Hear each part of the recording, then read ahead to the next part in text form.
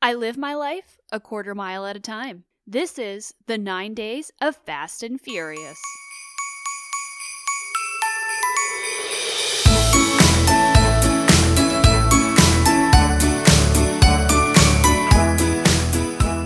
Welcome to the 9 Days of Fast and Furious, Monkey Off My Backlog's first limited series. I'm your host, Tessa Suela, and with me, as always, is Sam Morris. Today, we are discussing the fourth film in the Fast and Furious franchise, the incredibly unimaginatively titled Fast and Furious, which came out in 2009, so 3 years after the third film, which we talked about in our last episode, Tokyo Drift. Okay, so as you may not know but may have figured out by now, I have no Christmas spirit, and since we have no guest today, I'm going to turn it right back over to Tessa. Tessa, tell us about your holiday spirit. So I feel like during these incredibly bleak times, part of having a holiday spirit right now is just finding a little spirit in the little things. You know, doing something a little bit every day that'll just make you happy and make you sort of enjoy the season more than you would otherwise. So yesterday it was a sweater. Today it is the littlest of things that makes me happy, a pair of Christmas socks.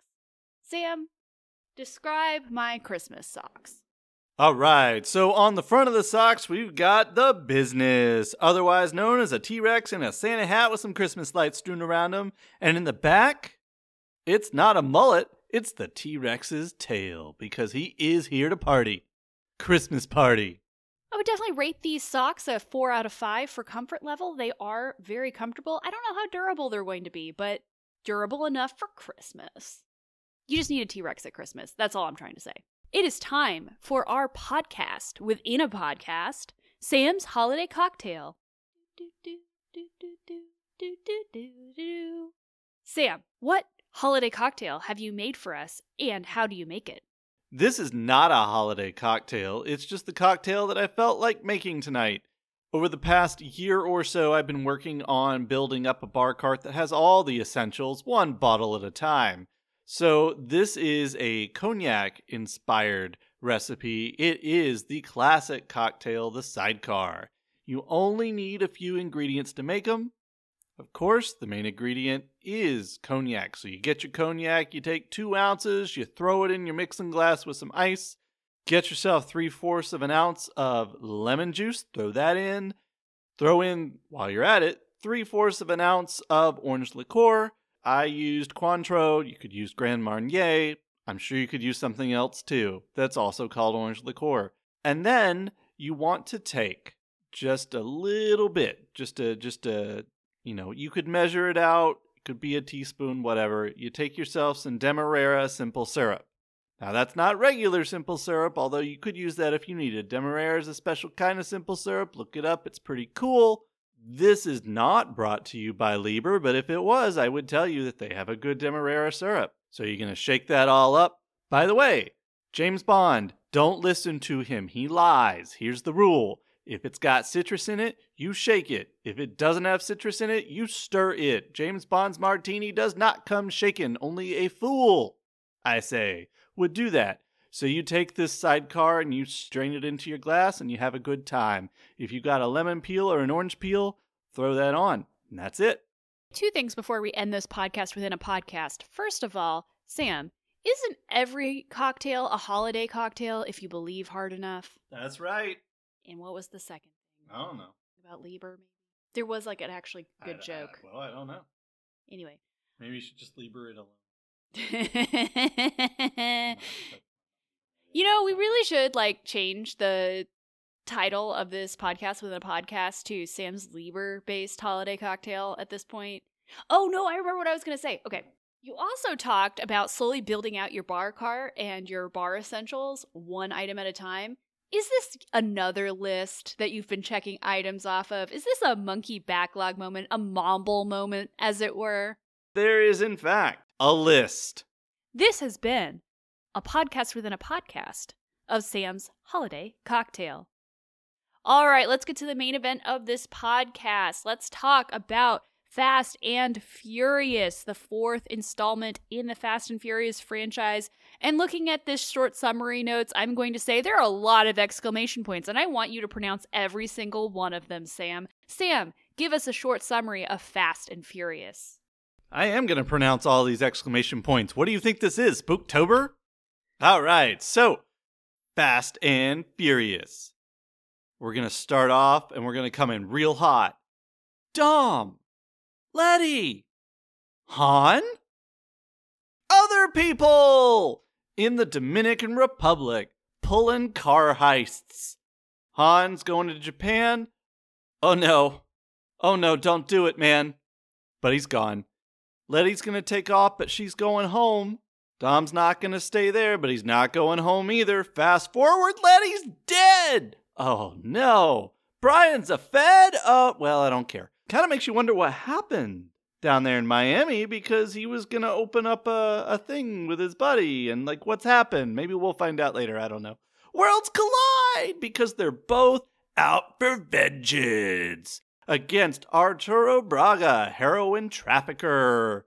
Brian as a Fed's trying to bring Braga in. Dom's just out for some cold, hard revenge. Hijinks ensue. And then after they get their man, turns out Dom is tired of running. Are we going to get a deal for Dom? Brian's going to get him a deal. But then, holy judicial overreach, Batman! 25 to life for Dom. Screw you and your judicial process and your deals and your prosecution and defense deals. We're going to go for the full overreach, hard on crime. But not so fast, because Brian is family. The film ends with the new squad breaking Dom out. We don't see it happen, but you know it's going to work. I just want to note this because I've written about we've been watching the Batman 66 series and the movie, and I wrote about a couple of articles about it. The last two lines in those notes, like, Dom is tired of running, a deal for Dom. I totally read that in the Batman narrator voice, like, a deal for Dom? Dom is tired of running. A deal for Dom? Tune in next time. Same Dom time, same Dom channel. We really like to talk about other pop culture in relationship to Fast and Furious. I feel like I think that's going to happen a couple of times during our discussion. We are pop culture sharks. If we stop talking about pop culture, we will die.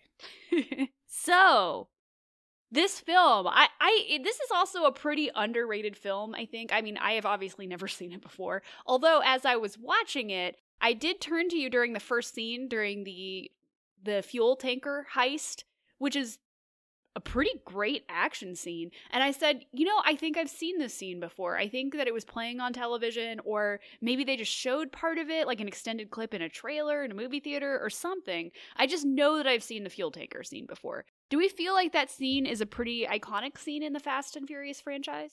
Sure.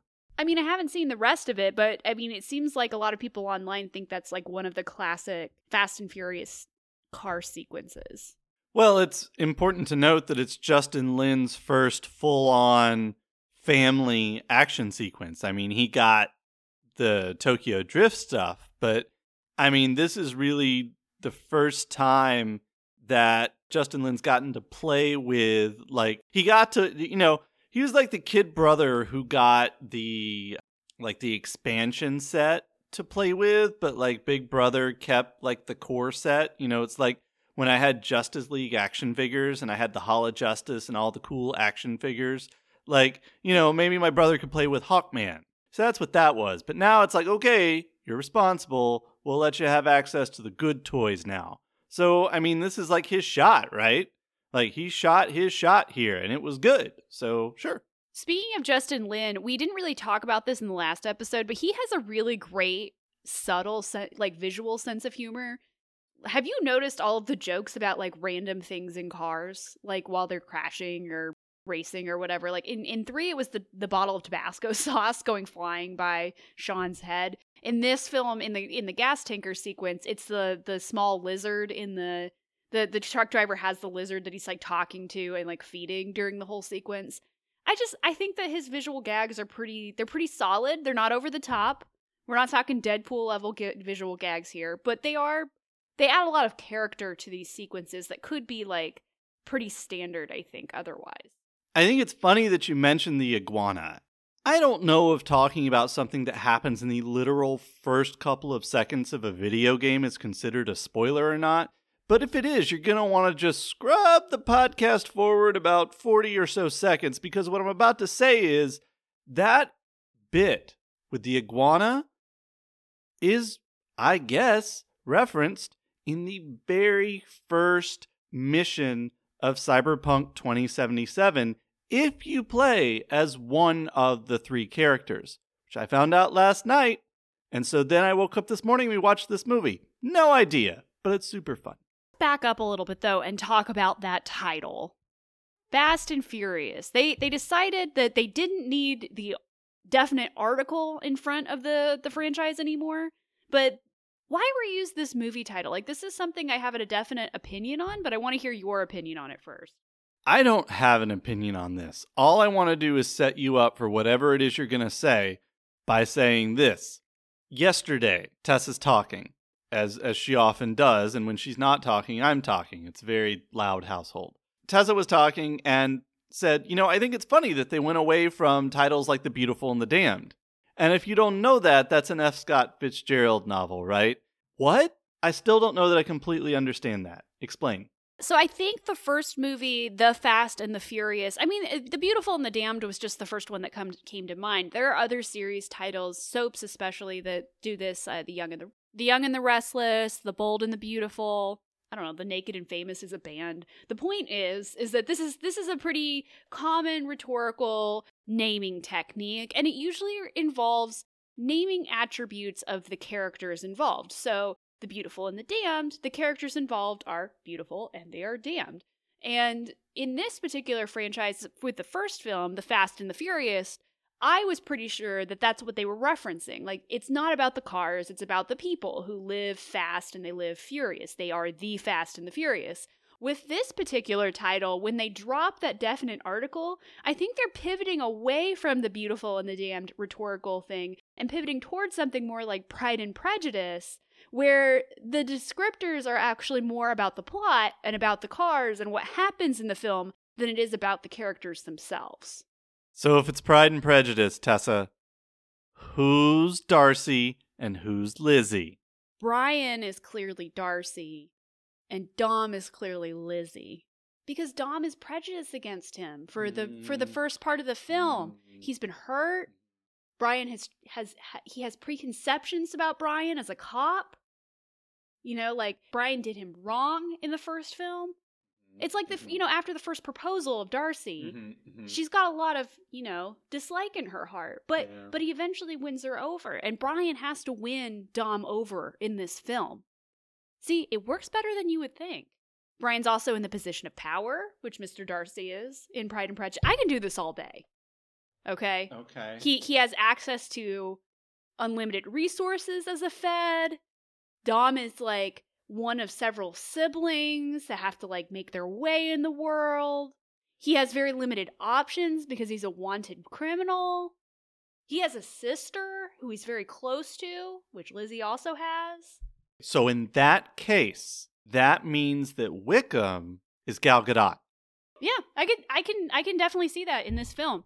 Wickham is Gal Gadot. Jordana Brewster's character, whose name I can never remember, is Jane. Sure. Who's Letty then? Is Letty...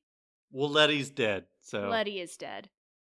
Yeah, I think that's probably where the similarities end. But I think that a strong case could be made that this is the Pride and Prejudice to the first films, The Beautiful and the Damned, if we were doing literary references. I think then that makes Too Fast, Too Furious a Hemingway because it's set in Florida. So let's say... Oh, I don't know. I'll give you some things about this. Too Fast, Too Furious is The Sun Also Rises. Let's see if we can do something with that. Tokyo Drift. What do we want to do with Tokyo Drift? It's completely different. We got a lot of canon heavy hitters in here. Are we going to say Tokyo Drift is like a Murakami novel, maybe?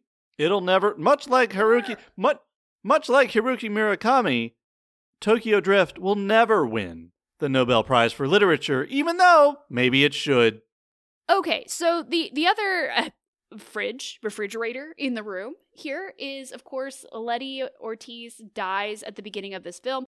I will say, actually had a hard time at the beginning of this film realizing that it was her who had died, because they jump straight from him leaving her in the Dominican Republic because it's too dangerous for her to be with him because the cops are going to catch up to him eventually, and he doesn't want her anywhere near him. Which, by the way, anytime that somebody says, I'm too dangerous for you or I'm too bad for you, that is taking agency away from you. Like, she's a big girl. She can make her own decisions. Anyway.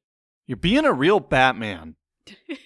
Anyway, so we jump straight from that to he's somewhere else and his sister calls him to tell him that Letty is dead. Like, there's clearly time between those two things that we find later, but in the chronology of the film, it took me a moment to realize that's who had died. Is that something you experienced in this film, that beginning kind of set of time jumps kind of threw me for a loop? And here's the problem with this movie, I think, because I don't think it's as bad as its rating, say, on Rotten Tomatoes, which we talked about yesterday, really deserves. But here's what I think is the problem here. Why did Brian leave Miami? If you sit down and think about it and you put all the pieces together, what you're left with is, okay, so Letty came back to America, wanted to clear Dom's name, and called Brian. How she got his number, I don't know. Was he already back with the FBI? Was he chilling in Miami? Who's to say? But that's probably, so we assume that Letty brought Brian back to LA, and then he ran her as a undercover person, and she died. Who knows how long this takes? Which, I mean, that's the other thing we need to talk about in a minute, is this is the beginning of some timey-wimey business in the Fast and Furious franchise. There's a lot happening in this movie that they just decide not to explain. And that is actually a hallmark of action movies. Don't get too complicated. And they don't, but it leads to some genuine confusion here, and it's definitely a turnoff. Well, I just think there's a way to represent time that makes sense to an audience. You don't have to go into all the details, but you can still represent the time has passed in some way. So it's not like, oh, and 2 seconds later, she's dead. Like, that to me was just kind of problematic. She does get fridged. And like, Michelle Rodriguez, of course, never returns in the series. This is actually one of the many. This is actually one of the very, very few spoilers that I know, because obviously Michelle Rodriguez is not done with Fast and Furious. I know that, having not seen any of the other films. And part of that's because I actually remember, I don't know what film she comes back in, but I do remember the trailer for it making a big deal that she was coming back and that the character wasn't dead. So I did sort of know about this beforehand. But how do we feel about them using this character in this way? Because the first sequence actually has her taking a really active role in the heist, and I was like, finally, we're getting some female. We're giving Michelle Rodriguez more things to do. She's clearly learned some acting skills in the intervening years since 1. But then she dies. She's killed off so Dom can have this revenge narrative. What do we think about that? So there's a second answer. It is for Dom's revenge narrative. But as I mentioned, again, I think I said this yesterday, there can be only one. We have to get rid of Michelle Rodriguez so that we can replace her with Gal Gadot. So I think there's actually a practical answer here. It's a stupid answer. It shouldn't make you feel any better. We were going to talk a little bit about why is Brian still a cop. I may have inadvertently answered that one. So I'd like to redevote some time to something you keep talking about that I think perhaps a few of you might not be too familiar with. And she uses it a lot if you listen to Monkey Off My Backlog. So Tessa, could you quickly tell us about what it means to fridge a character? So for those of you who are unfamiliar with the term fridging, or maybe you've just heard it before and you're not completely sure what it means, fridging was a term that was coined by comic book writer Gail Simone to describe the amount of times that violence is used against female characters in order to further along a male character's storyline.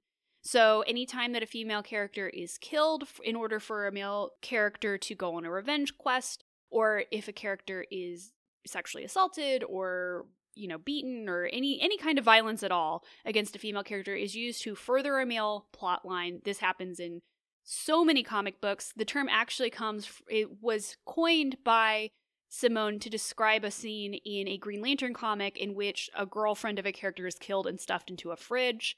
That's where that term completely comes from. So whenever we say fridging, that's what we're talking about. A character that is used solely, a female character that's used solely to develop a male character's storyline. So in this case, Letty Ortiz is killed in order for Dom to progress as a character.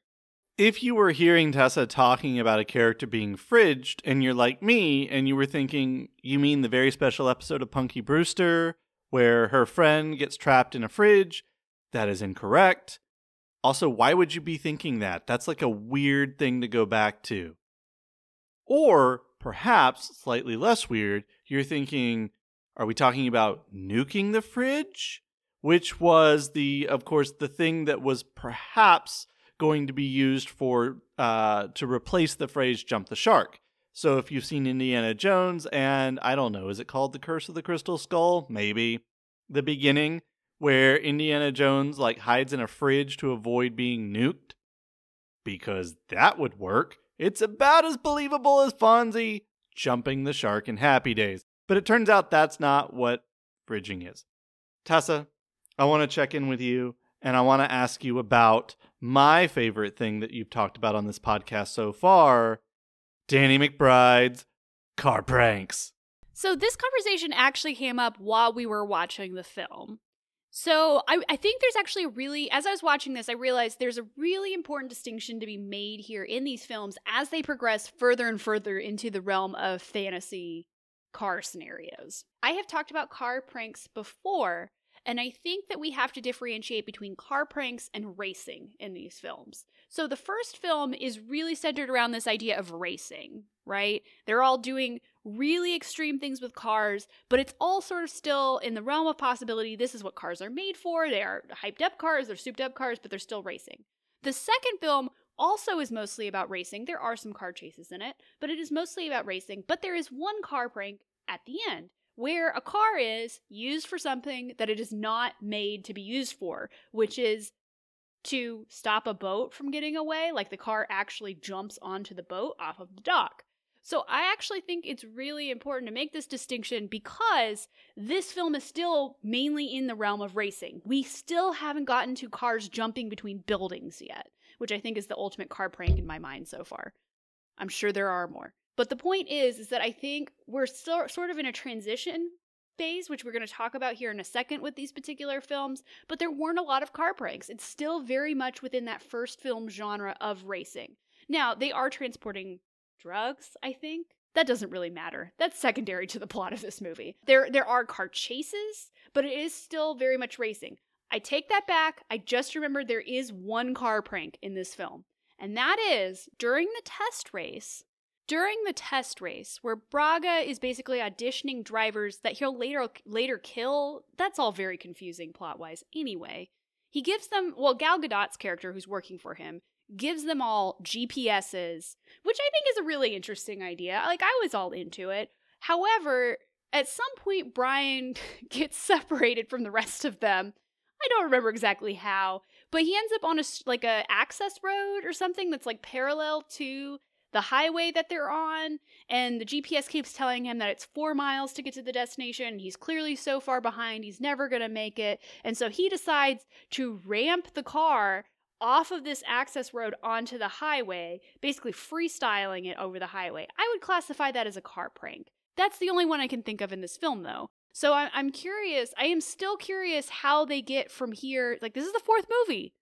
Right? I was expecting more car pranks. So I think this is a useful way to maybe talk about this distinction in future episodes.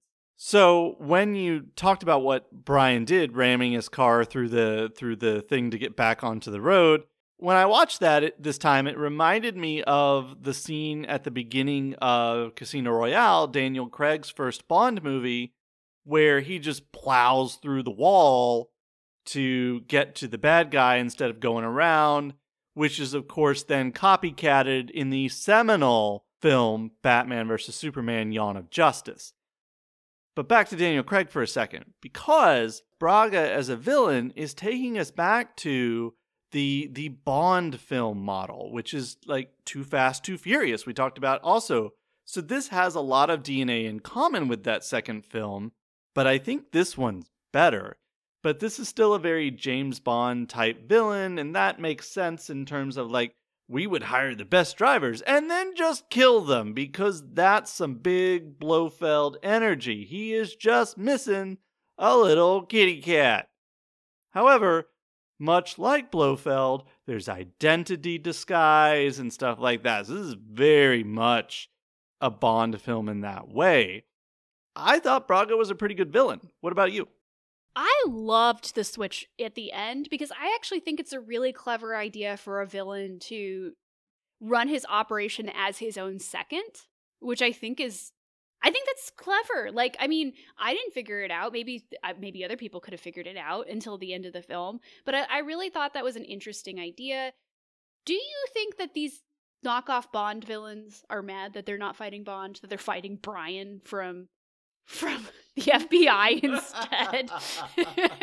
Aww. That is something I thought about during this a little bit. I'm like, man, you're like training to be a Bond villain and you got Brian instead. Aww, but also Dom. Yeah, I'll give you that. They got Dom, but the well-worn trope of Bond films where the girl is bad, but then the guy convinces her to be good. I mean, you might have gotten the B-rate Bond with Brian and even Dom, but you did get an A-class Gal Gadot there for you. So, but you know, going back to the Bond thing and I dare say, get used to that. I dare say that you're going to see more of these B-rate Bond villains in the future as we escalate into more car prankery.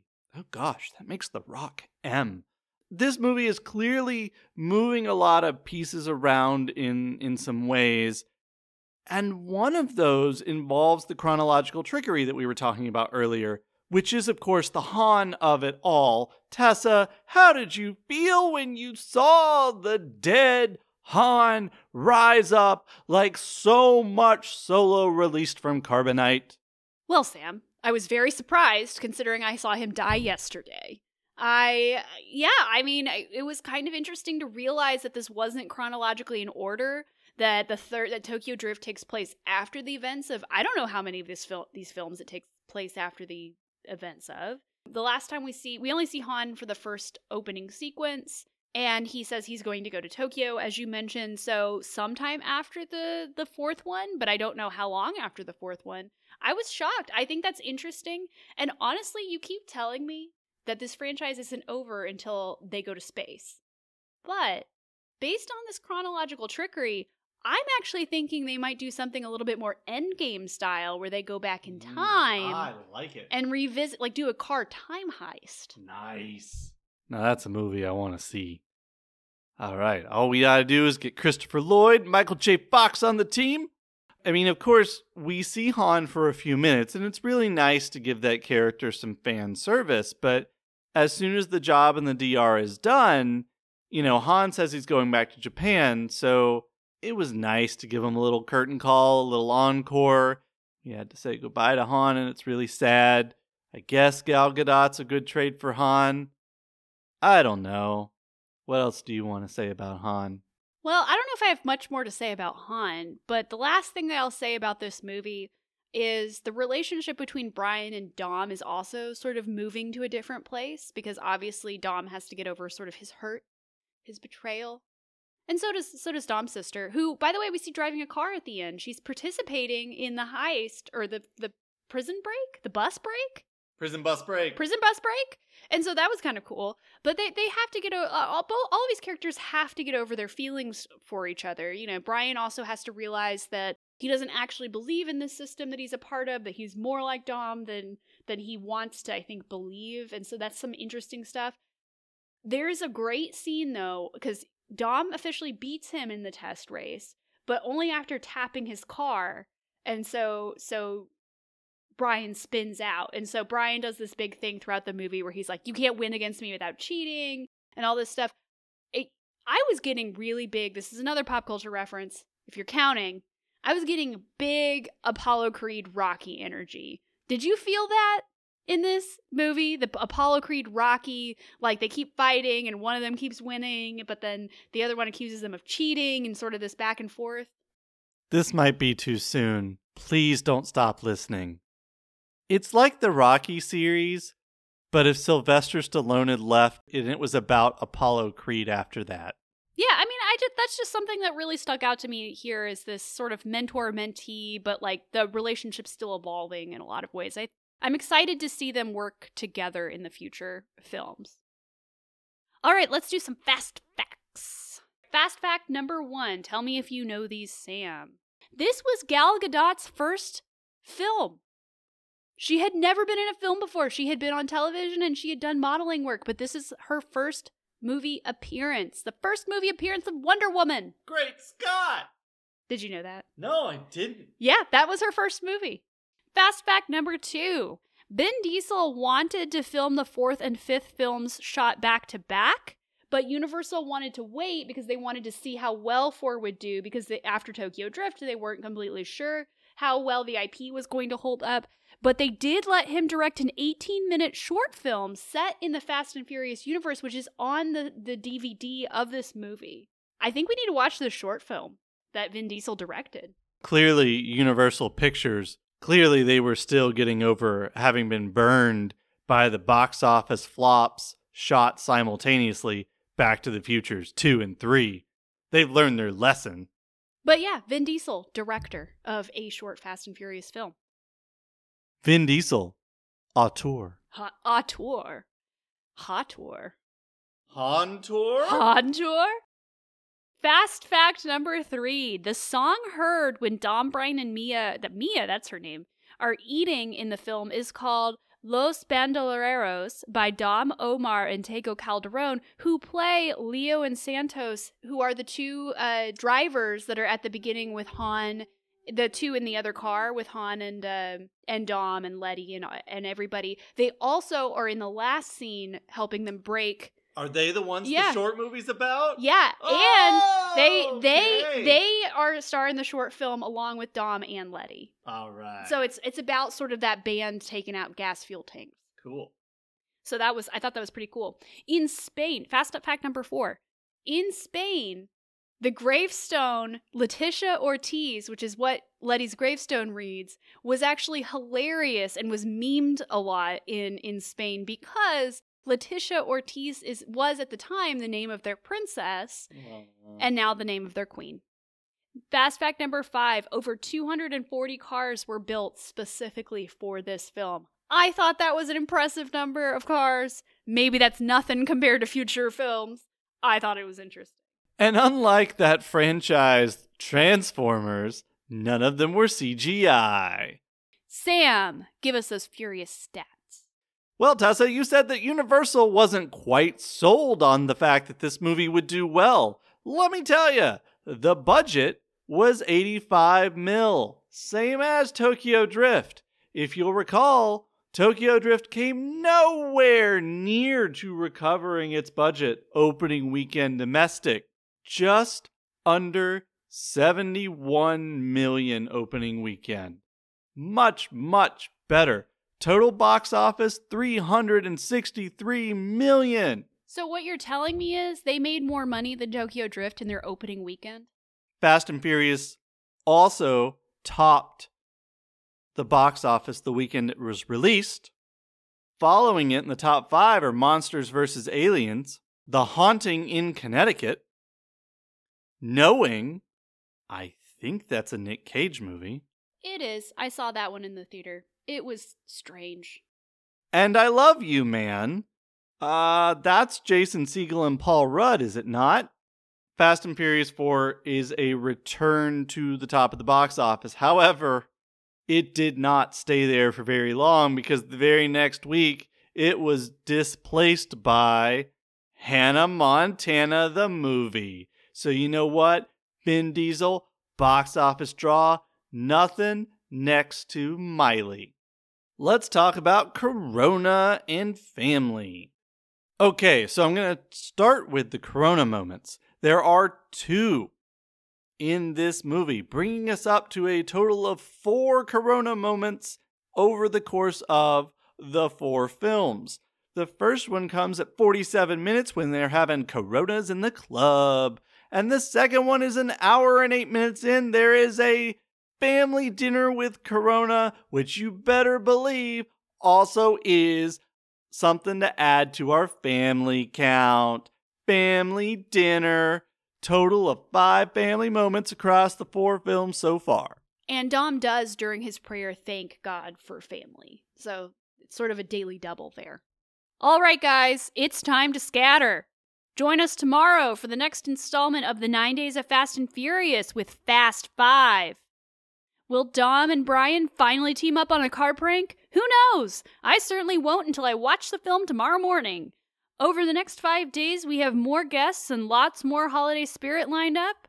Over the next 5 days, we have more guests and lots more holiday spirit lined up. You better watch out. You better not cry. You better not pout because Jason Statham and The Rock are taking over for Santa this Christmas Eve.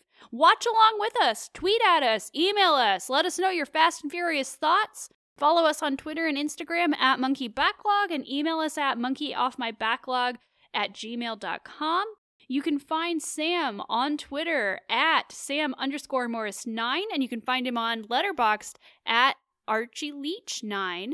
You can find me on Twitter and Letterboxd at Swela Tessa. Swela is spelled SWEHLA. Also, check out our regular weekly episodes of Monkey Off My Backlog, as well as our newest series, Monkey Nights.